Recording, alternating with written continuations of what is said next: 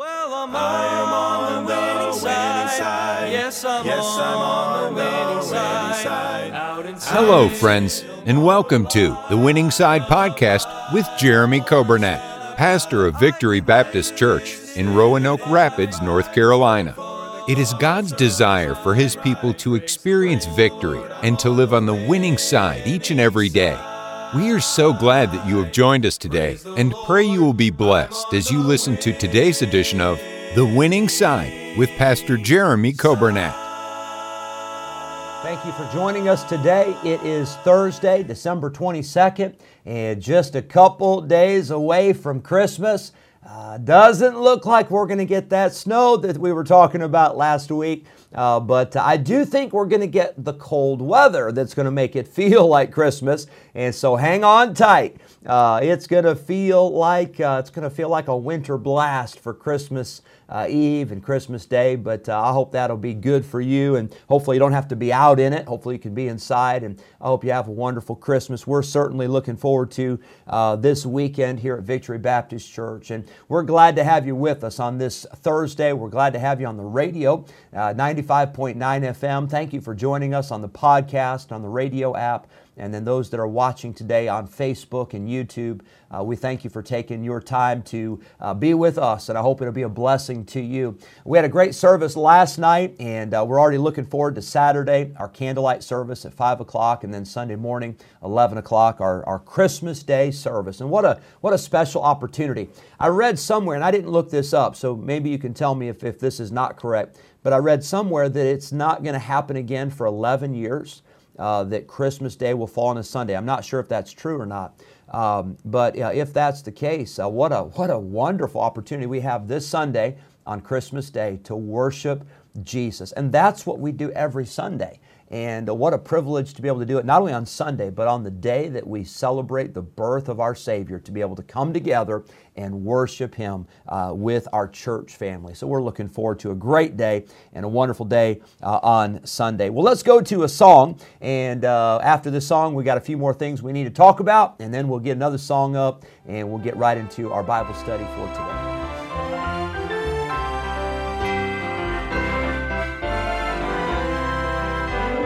Always remember my life as a child and all of the good times we had. But the one thing that stands out in my mind the most is Christmas with Mom and Dad.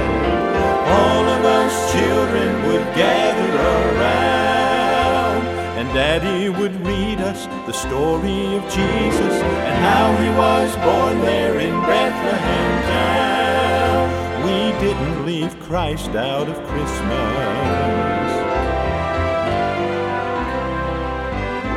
Now that I've grown up with kids of my own, I want to make memories with them.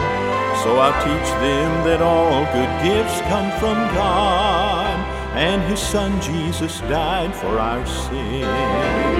All of us children will gather around, and Daddy will read us the story of Jesus and how He was born there in Bethlehem town. We'll never leave Christ out of Christmas. All of us children will gather around, and Daddy will read us the story of Jesus and how He was born there in Bethlehem town. We'll never leave Christ out of Christmas. Oh, please don't leave Christ out of Christmas. Amen. Happy birthday today to Nellie McAllister. I thank the Lord for Miss Nellie.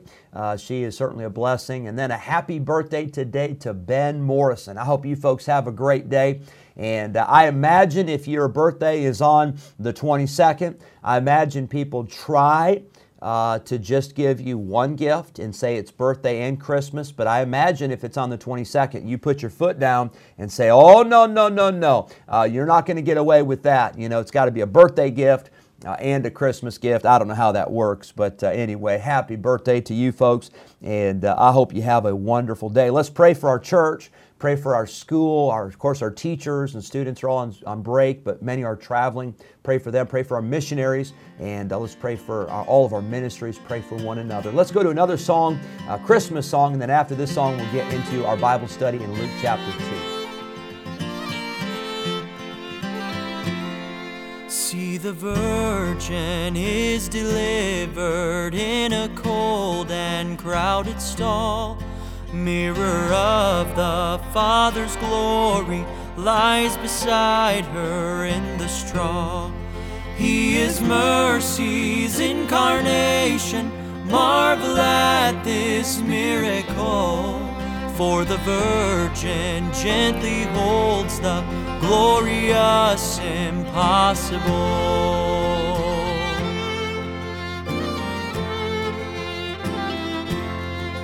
Love has come to walk on water, turn the water into wine, touch the leper, bless the children, love both human and divine. Praise the wisdom of the Father who has spoken through His Son. Speaking still, He calls us to the glorious impossible. Hallelujah, hallelujah, hallelujah. Glorious impossible, glorious impossible.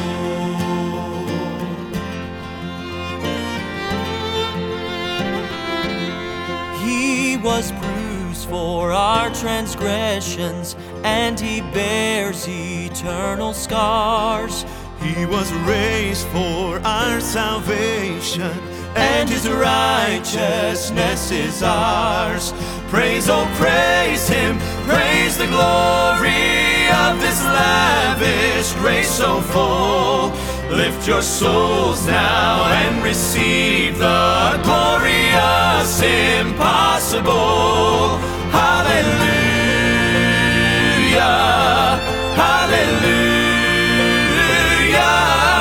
hallelujah. Glorious impossible, glorious impossible. Praise, oh praise Him, praise the glory of this lavish grace so full. Lift your souls now and receive the glorious impossible.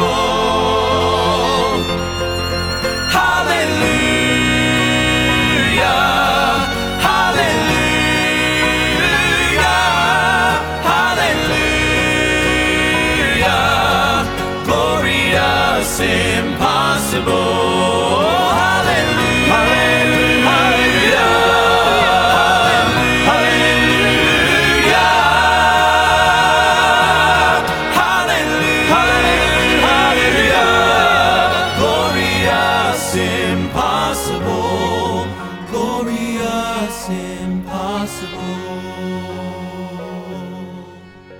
Luke chapter 2, we see the story of the shepherds, and we're looking at some lessons that we can learn from these shepherds. So, you know the story. It's found in verse number 8. There were in the same country shepherds abiding in the field, keeping watch over their flock by night. They received a message from the angel, and they saw the multitude of the heavenly host praising God and saying, "Glory to God in the highest, and on earth peace, goodwill toward men." Then they said, "Let us now go." And they went to Bethlehem. They went to see this baby. And it says in verse 16, they came with haste.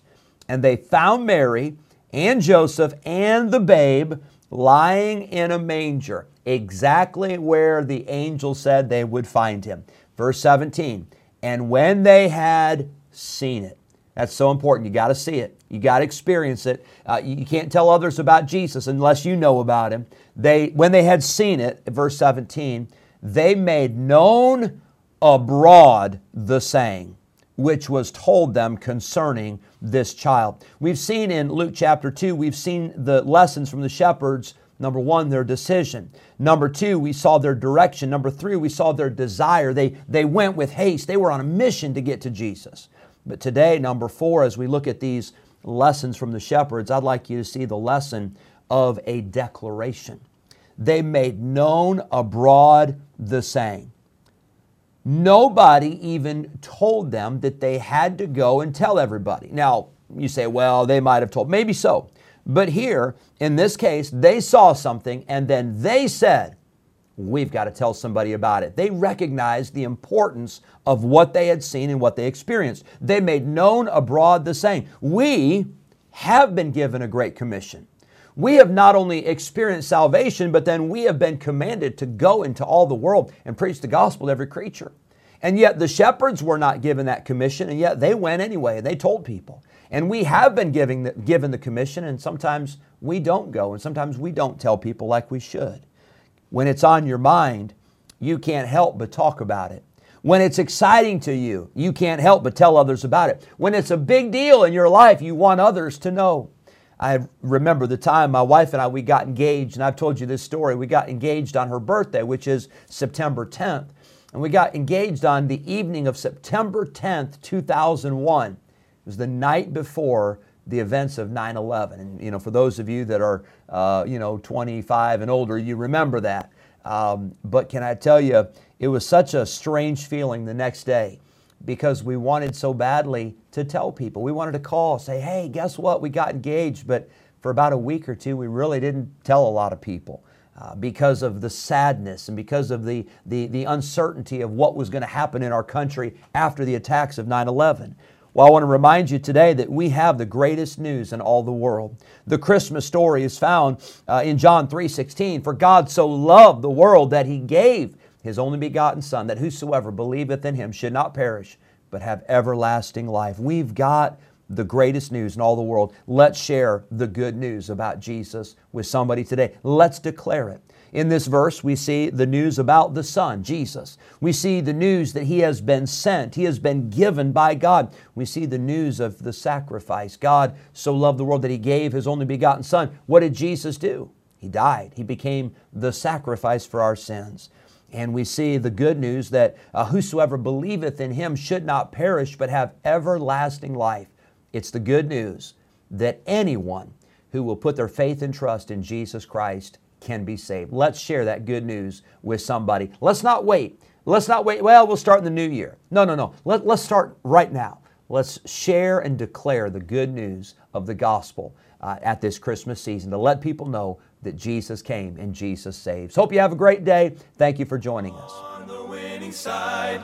Yes, I'm on the winning side. Thank you for joining us today on the Winning Side Podcast with Jeremy Coburnett, pastor of Victory Baptist Church in Roanoke Rapids, North Carolina.